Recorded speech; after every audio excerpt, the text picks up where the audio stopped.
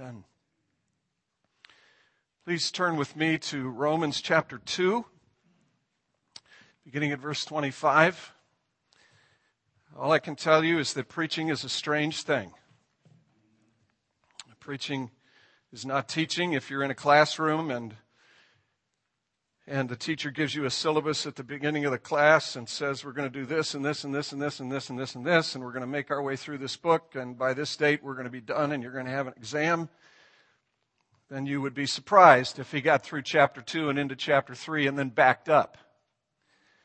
But preaching is different from teaching, and all I can tell you is that as I've thought back over these last several months, while I know we touched on this passage, I just really felt convicted, I guess, this last week that we needed to give a little bit more attention to it before we move on to the summary that Paul gives to us beginning in verse 9 of chapter 3. So, for those of you who watch ESPN, pardon the interruption. We're backing up. Chapter 2, beginning at verse 25. For circumcision indeed is of value if you obey the law. But if you break the law, your circumcision becomes uncircumcision. So if a man who is uncircumcised keeps the precepts of the law, will not his uncircumcision be regarded as circumcision? Then he who is physically uncircumcised but keeps the law will condemn you who have the written code and circumcision but break the law. And then this is the critical part. For no one is a Jew who is merely one outwardly, nor is circumcision outward and physical. But a Jew is one inwardly, and circumcision is a matter of the heart, by the Spirit, not by the letter. And his praise is not from man, but from God. Let's pray together. Father, help us. Help us, help us, help us. Help us by your Spirit. Please help us. Help us that we not push the truth of your word away. Help us that we not stay on the surface. Help us to see that because of your love for us, you want to drill down beneath the surface to the depths of our souls. Give us grace this morning to hear your voice, to hear your word. Give us courage to go there. We pray in Jesus' name. Amen. You may be seated. In his book, Counterfeit Gods, Tim Keller, this is a book that some of you are reading here at Christ the King. In his book, Counterfeit Gods, Tim Keller makes reference to Andrew Carnegie, whose company was the forerunner of United States Steel. In Carnegie's lifetime, early on in his success, he had become one of the most profitable and wealthy entrepreneurs, business builders in the world. And at age 33, he wrote this, at age 33, man must have an idol. Man must have an idol. He's simply acknowledging that every one of us worships and worships something. Every one of us worships. Man must have an idol. The amassing of wealth is one of the worst species of idolatry. There is no idol more debasing than the worship of money. Whatever I engage in, I must push inordinately. Therefore, I should be careful to choose the life which will be the most elevating in character. To continue much longer overwhelmed by business cares and with most of my thoughts wholly upon the way to make more money in the shortest time, that must degrade me beyond hope of permanent recovery. Therefore, I will resign business at 35. But during the ensuing 2 years, I wish to spend the afternoons in securing instruction and in reading systematically. Did you get that? Did you hear?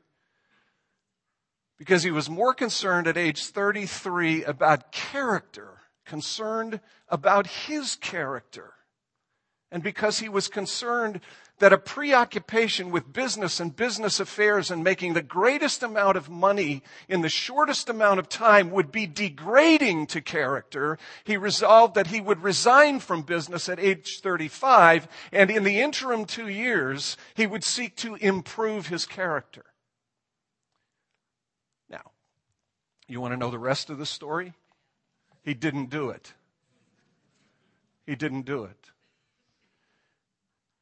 And in the latter years of his life, Andrew Carnegie built 2,059 libraries. A wonderful model of philanthropy. But here is what one steel worker said about Andrew Carnegie and his libraries.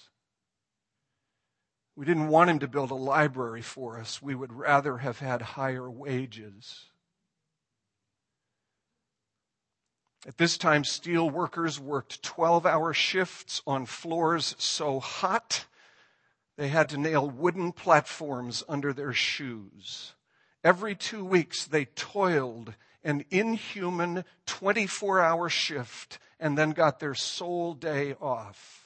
The best housing they could afford was crowded and filthy. Most died in their 40s or earlier from accidents or disease. Do you wonder why there are labor unions today? I had a phone call this last week from a friend. We're really more acquaintances now, but at one point in our lives, we really were good friends. I was privileged to see him become a Christian 25 years ago. I was privileged to do his wedding 23 years ago. He called me to tell me that he had had an affair. And through his tears, as he choked out the words, he said, "How did I get here? How did I get here? How did I get here?" He didn't say, "I've sinned, I know it, I repent, now I'm going to fix my marriage." He said, "How did I get here?"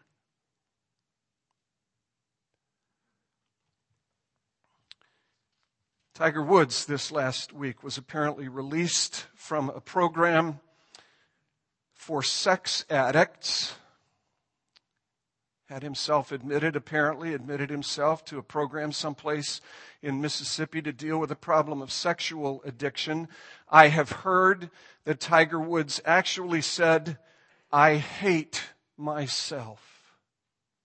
I hate myself." Now let me tell you something. Those words, "I hate myself," those words could be the most hopeful words that Tiger Woods has ever spoken in his life. Those words, I hope and pray that you will not fall prey to the cynicism which says, this is all about appearances.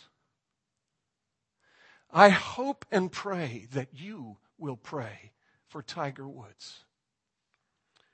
That those words would actually be a doorway into hope and change and real transformation for him. What is it about Andrew Carnegie and my friend and Tiger Woods? What is it about these people? Well, the reason I wanted to come back to this particular passage, and maybe it's just because I've got a problem. But I wanted to come back to this passage because in my heart of hearts, my deepest conviction, I say this humbly, I say it pastorally, I say it as lovingly as I can, you have not begun to take the gospel seriously until you can say at the very, very deep level, at the very core of your being, what Tiger Woods has said. I hate what I find there. I hate what I find there. You have not begun to take the gospel seriously until you have peeled back the layers and have said what the Apostle Paul says in this very letter to the Romans in chapter 7, verse 18. I know that in me, in my flesh, there is no good thing. Nada. Niet. Nothing. Nothing. Paul is giving us in this short passage 3 pictures. He's giving us a picture of a problem, and through that picture, he's pointing us to a picture of a deeper problem. And in this picture, he is pointing us to a picture of a deeper solution. He's using the imagery of circumcision in this passage. What is the significance of circumcision for Paul? Well, let's just remember where he is very quickly as he works his way through this letter. Let's remember that what he's doing is arguing that all have sinned and come short of the glory of God, and that all alike, that's what he's going to tell us in verse 9 and following, that all alike are under sin, under its dominion, and under the threat of judgment because of sin. When he gets to chapter 2, the Jews who are listeners, who are hearing this letter being read, the Jews are saying, well, thank goodness I'm exempted from that. And Paul's argument in chapter 2 is simply to point out to the Jewish listeners who are sitting side by side with Gentile listeners as this letter is being read. What Paul is attempting to do in chapter 2 is expose the hypocrisy of those who are listening. And his argument runs basically like this. Look, and this is verses 1 through 11. Look, the kindness of God, the mercy of God, the loving kindness and grace of God, the covenant-making God, this grace, this mercy, this kindness is to lead you to repentance. The grace of God is not to make you self-righteous. It's not to create a people who are guilty of what could be called an ethnic idolatry, worshiping your Jewishness. No, the grace of God, the mercy of God, the kindness of God is to lead you to repentance. It's to lead you to a place of amazement that you are the people of God at all.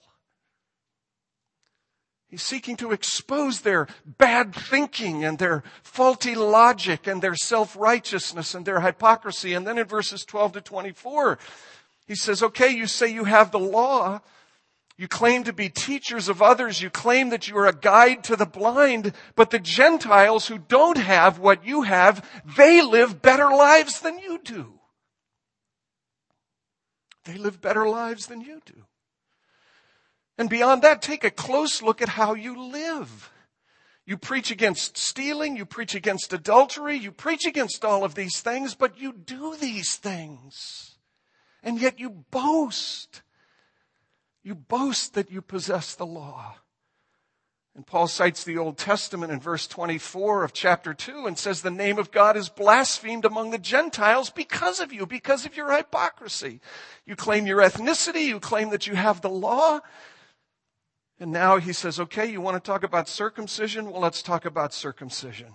And what he's doing as he talks about circumcision is destroying the final defense that they have. Because in the mind of the Jew who is listening, the Jew is thinking, the Jew who knows his Old Testament, the Jew who understands the significance of this act, this rite of circumcision, the Jew knows that this mark is a mark which designates, it's an external sign given to Abraham. You can go back to Genesis 17 and Genesis 15 before that to understand the significance of this act, this rite of circumcision, and what would have been in Paul's mind and what would have been in the mind of the Jews who were listening. This act, this rite of circumcision was the external act, which was a reminder to people of God's covenant with Abraham and of God's covenant favor toward the people who were descended from Abraham. It marked them off. It set them apart. You have to go really back to Genesis 15 before Genesis 17 to understand that Abraham, before he was given this mark of circumcision, was commended because he believed God. He believed God. He believed the promise of God. And in that believing the promise of God, he entrusted himself to God. He entrusted himself to the God who said something that was not fulfilled at the time. The promise was the promise of a son. The promise was the promise of descendants as numerous as the stars in the heaven. And here is Abram with a name that means father of many, who doesn't even have one. His name was a humiliation to him. But God had spoken and God had made a promise. And in Genesis 15, it is recorded for us that Abram believed God and it was counted to him for righteousness, so that when you come to Genesis 17, God gives him this mark, changes his name from Abram, which means father of many, to Abraham, which means father of a vast multitude. He still doesn't even have one. Now he has an even more embarrassing name, but he's given a sign. A covenant sign, a sign that God is resolved and determined to fulfill the promise that he has made to Abram. And that's what these Jews would have known and would have understood. They would have understood that every time a male child was circumcised, it was a reminder of God's promise. Every time a male child was circumcised, they saw in that child a fulfillment of the promise made to Abram. Descendants, numerous descendants. But here's what they forgot. They knew that it was a sign. They knew that every time a child was circumcised, a son was circumcised, that was a reminder that the promise had been fulfilled. But here's what they forgot. Here's what they missed. They missed that every time a son was circumcised in Israel, every time blood was shed, every time the knife was applied, there was a scream, and there was suffering, and something was being cut away and removed. It's not that easy to talk about this in mixed company. But if you're an Israelite living in that day and time, that is what you would have seen and heard. There was no anesthetic used. There was no numbing of the tissue. There was no minimizing of the pain. There was no avoiding the pain. When the knife was applied, there was a scream and there was blood let and something was cut away and removed. And what was being communicated to Israel? What was being communicated to Israel in that image and picture of circumcision is that there is a problem here. Yes, Houston. Yes, Houston. We have a problem. There's a remarkable passage which I'd encourage you to read this week. This is your homework for the week. I encourage you to read Joshua chapters 5 and 6, because Joshua chapters 5 and 6 make this point powerfully and profoundly. Here's the sequence of things. Let me give you the sequence of things. I'm not going to read both chapters. Don't have time for that. But let me give you the sequence of things in Joshua chapters 5 and 6. In the first part of Joshua chapter 5, there is an act of circumcision in which all of the males in the nation are circumcised. And what follows that is the celebration of Passover. And what follows that is an encounter which Joshua has with the angel of the Lord. And what follows that encounter between Joshua and the angel of the Lord is the beginning of the conquest in Joshua chapter 6. Now let's start at Joshua chapter 6 and work backward. What's happening in Joshua chapter 6? Well, what is happening in Joshua chapter 6 with the beginnings of the conquest is that God is seeking Call me. We'll have lunch. We'll talk about this. I'm okay with that. But what's happening in Joshua chapter 6 is that God is cleansing the land so that the land might become a holy land and a place for His name to dwell. He is the Holy One of Israel. He is righteous. He is just. He is pure. He is perfect. And if His most perfect, holy, righteous name, the name which is a summary of the totality of His being, if His name is going to dwell in that place, it's a place that has to correspond with His nature. If He is holy, it must be holy. It isn't. It is populated by Canaanites and Amorites and all kinds of people who do all varieties of foul and despicable things. And if you want to know more about it, please call me this week. These are not innocent people. These are people who offer their children to Molech. You've heard me talk about this in the past. These are not innocent people. And if the holy name of God is to dwell in this land, the land must be cleansed. And that is what begins in Joshua chapter 6. But just before that, at the end of chapter 5, Joshua has this encounter with the angel of the Lord. Joshua, who bears his sword, who is prepared to go into the land, Joshua encounters this angel, and this angel, full of glory, stands before Joshua, and Joshua says, "Whose side are you on? Are you for us or are you for them?" You know what the answer is that Joshua receives? No. No. And in that little word, God, through the angel of the Lord, is saying to Joshua, you're asking the wrong question, my friend. The question is not whose side am I on. The question is whose side are you on? I am the captain of the army of the Lord. Are you with me? The question isn't, am I with you? The question is, are you with me? And Joshua fell down and worshiped. See, it's always about loyalty. It's always about loyalty. We not only have things we worship, we are loyal to those things that we worship. We trust them, we love them, we obey them. Joshua understood what was going on. He fell down and worshiped. And what happened just before that? The Passover. What's the Passover? The Passover is the celebration of Israel's deliverance. It's a reminder that they're a delivered people. It's a reminder that they were an oppressed people. It's a reminder that they were aliens and strangers in a foreign land. And when they go into this holy land, they are to be a safe place for anyone who will come. They're to befriend the alien. They're to befriend the sojourner. They are to be as liberal as God has been with them. But before they can come to the Passover, before they can bear their sabers to begin the conquest of the land, purifying it for the name of a holy God, what has to happen? They have to be circumcised.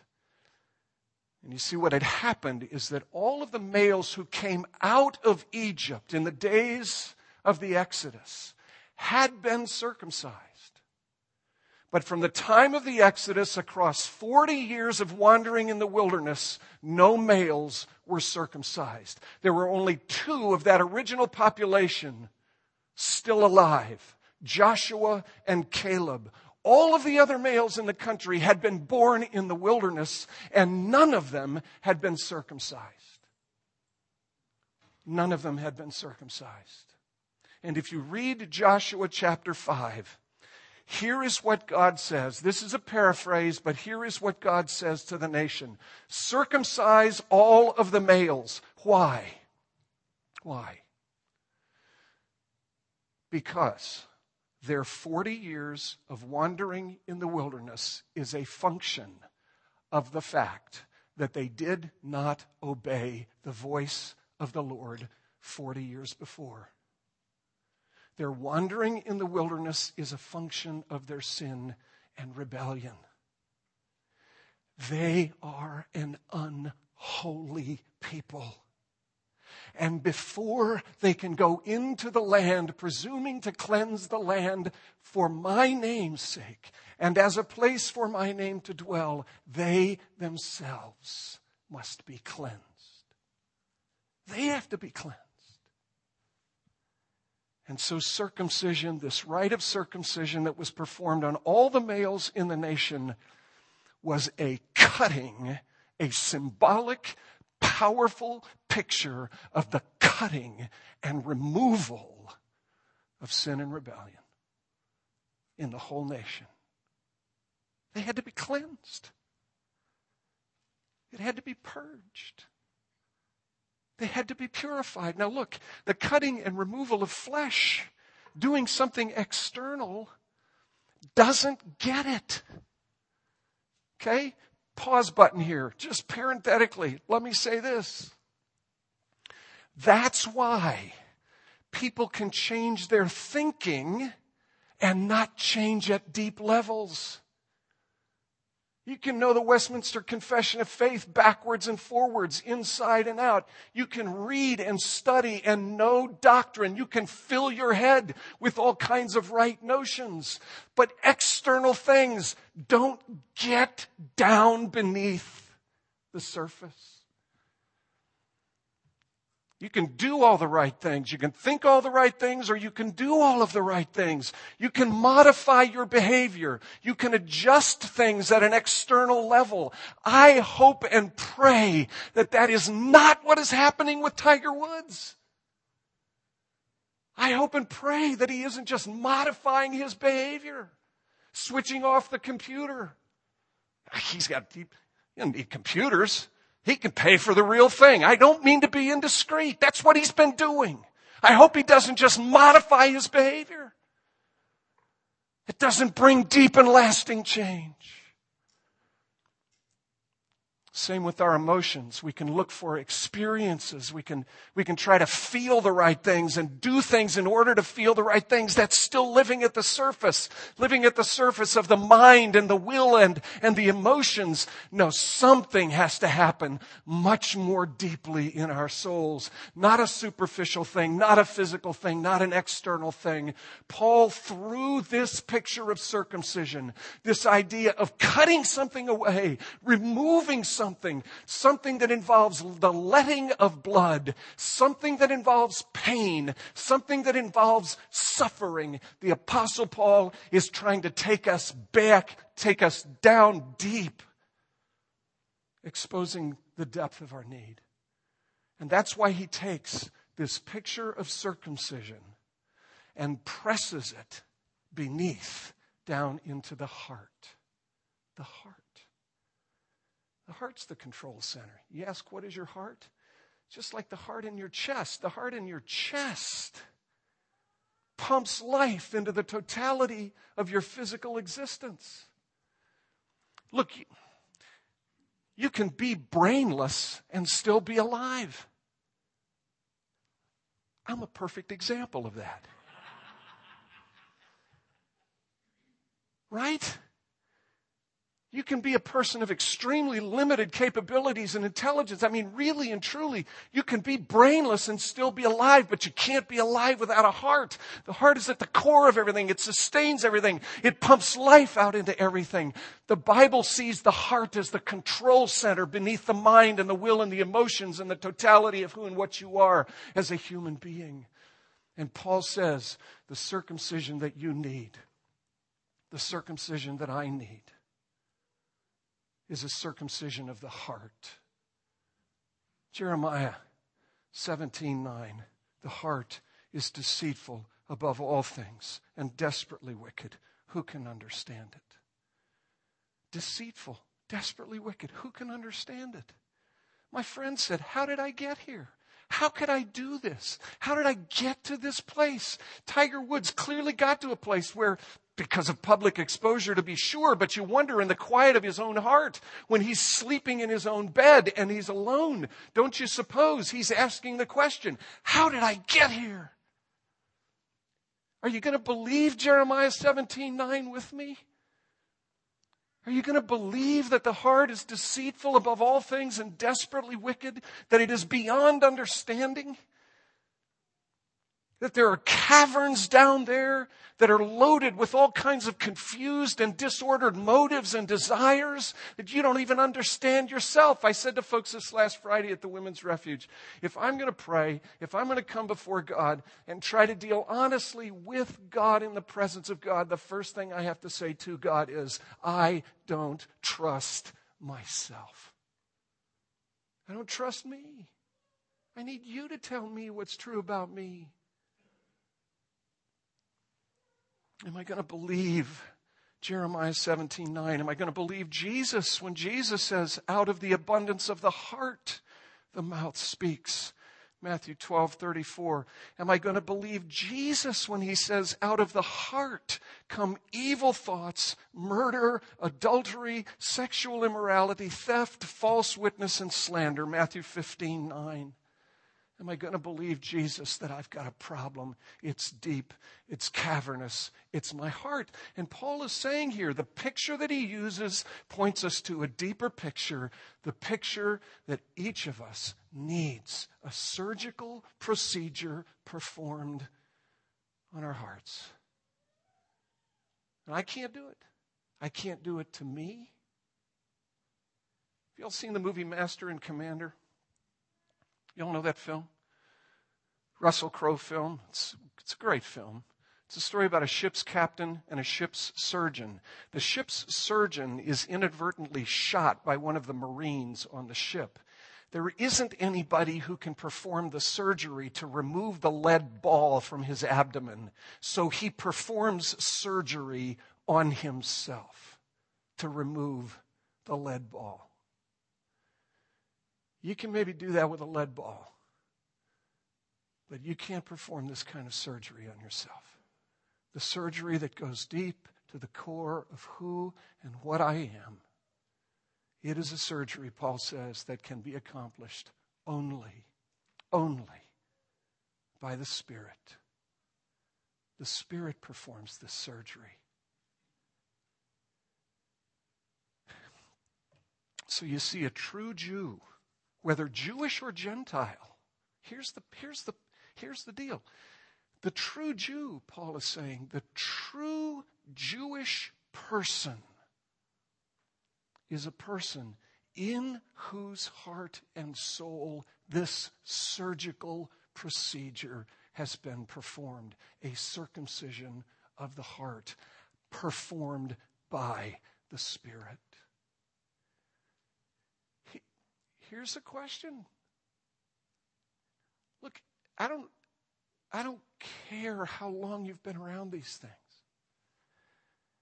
I don't care if this is your first time in this church, your 30th, your 400th. I don't care if you've been around these things for 5 minutes or for 5 decades. Here is a question for you. Do I know? Do I have some real sense that the Spirit of God, the Spirit of the infinite, personal God who is really there, who knows me, do I have some sense that the Spirit of God has performed this surgery on me?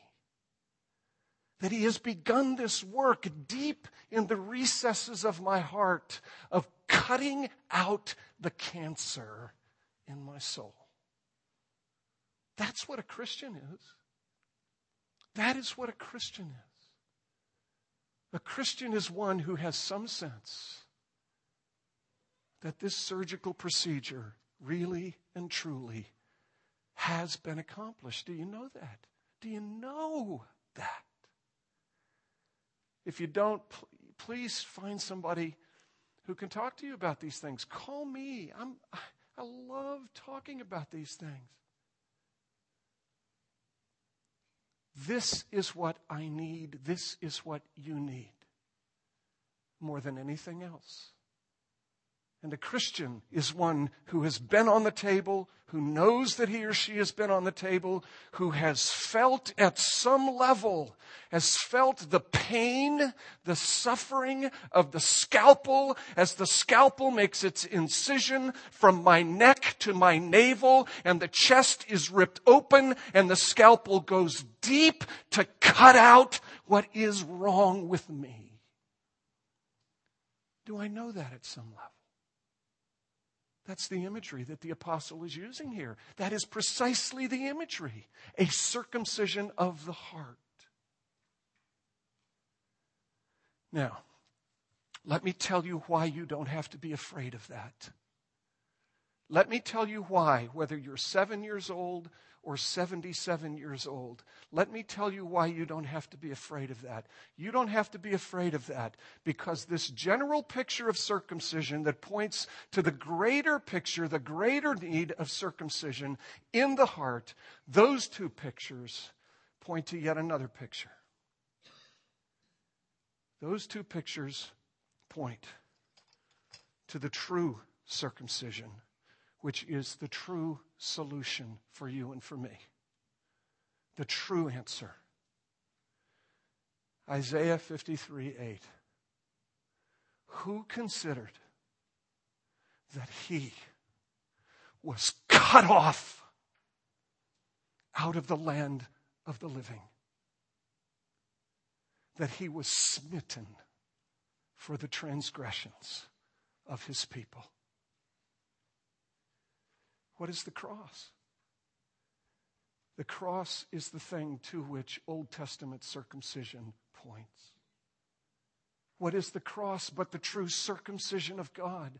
What is the cross but the pure and holy one, the clean one, taking the place of me, the impure, unholy, unclean one, where he is circumcised, where he is cut off, where he is removed.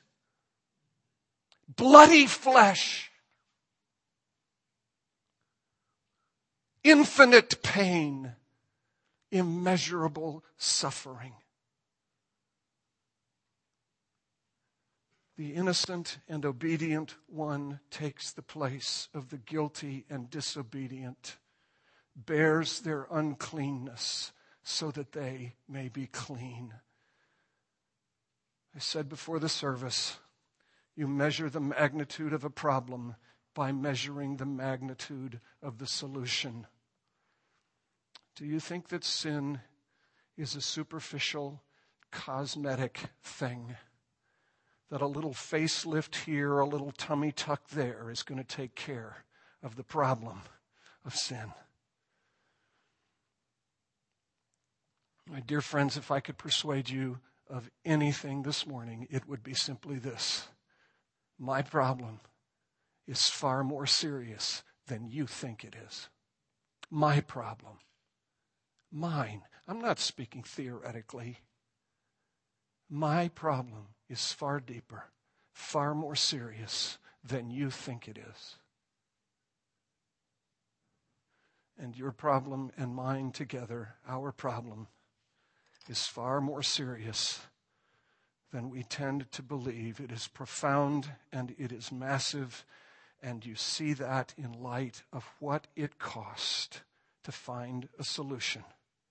Jesus became the perfect circumcision, and by his circumcision, he has purchased forgiveness and freedom from judgment, and he has purchased the Spirit of life for you. And when the Spirit of life comes to you, scalpel in hand, to make this incision from your neck to your navel, he is doing you a kindness. Don't resist him. Let him have his way. Let him at it. Because when he cuts as an expression of the Father's love for his children. Would you bear me 2 more minutes for a closing story? When my daughter was 10 years old, we took her to an ear, nose, and throat specialist because she had purple circles under her eyes. She was chronically getting sinus infections. We took him. He did all the tests. He did all the x-rays. He brought us into his office and he said, here's the problem. Your daughter has a congenital defect. There is a sinus cavity right behind this part of the skull. And there's a little hole in it that drains down into these two sinus cavities here. And that hole isn't big enough. And all of that stuff that is supposed to drain can't because the hole isn't big enough. So here's what we're going to do. We're going to take a roto-rooter and we're going to run it up her nose and we're going to drill out that hole and make it a little bit bigger. He didn't say that. He said, here's the procedure we're going to use. I'm going to take this implement, this instrument, and I am going to go up through her nasal cavity. And I'm going to go up into that cavity right next to her brain. And I'm going to drill out that hole so that stuff can drain out of there so she doesn't ever have this infection problem again. Now, let me tell you what went through my mind in a moment after he said all of that. What went through my mind in that moment was simply this. There is no one on this planet who loves this child more than I do. So we're going to hit a pause button here. And I'm going to go to medical school. And I'm going to learn how to do this procedure. Because there isn't anybody on this planet who will be more interested in doing it right than me. I love my daughter. And I want it done right. So that she can be well and know life. Jesus has purchased the Spirit for you. The Spirit is the Spirit of the Father and the Son who love you with an everlasting love. He knows what he's doing. He's done this on tens of millions of people. And when he does what he does it as an expression of his love. So when he comes to you, convicts, begins to cut, begins to open you up, know that he's doing it because he loves you. Don't fight him. Don't resist him. Stay on the table. Let him do his work. Let's pray together. Lord Jesus, you know me, you know these people. You know how deeply and desperately needy we are. Forgive us that we resist you. Forgive us that we kick against you. Forgive us that we fight against this. God, I pray for my own hard, rebellious heart that repeatedly you would strike blows and humble me. And I pray for my friends here, my brothers and sisters, people I've not yet met. You know where they are. In grace and mercy, would you strike blows at their hard and resistant hearts so that we all together might know the life-giving circumcision of the Spirit. And dear God, I'm bold enough to pray for Tiger Woods that you break his heart deeply so that he might get his life back. Hear our prayers. We make them in Jesus' name. Amen. Would you sing with me number 660, O God beyond all praising?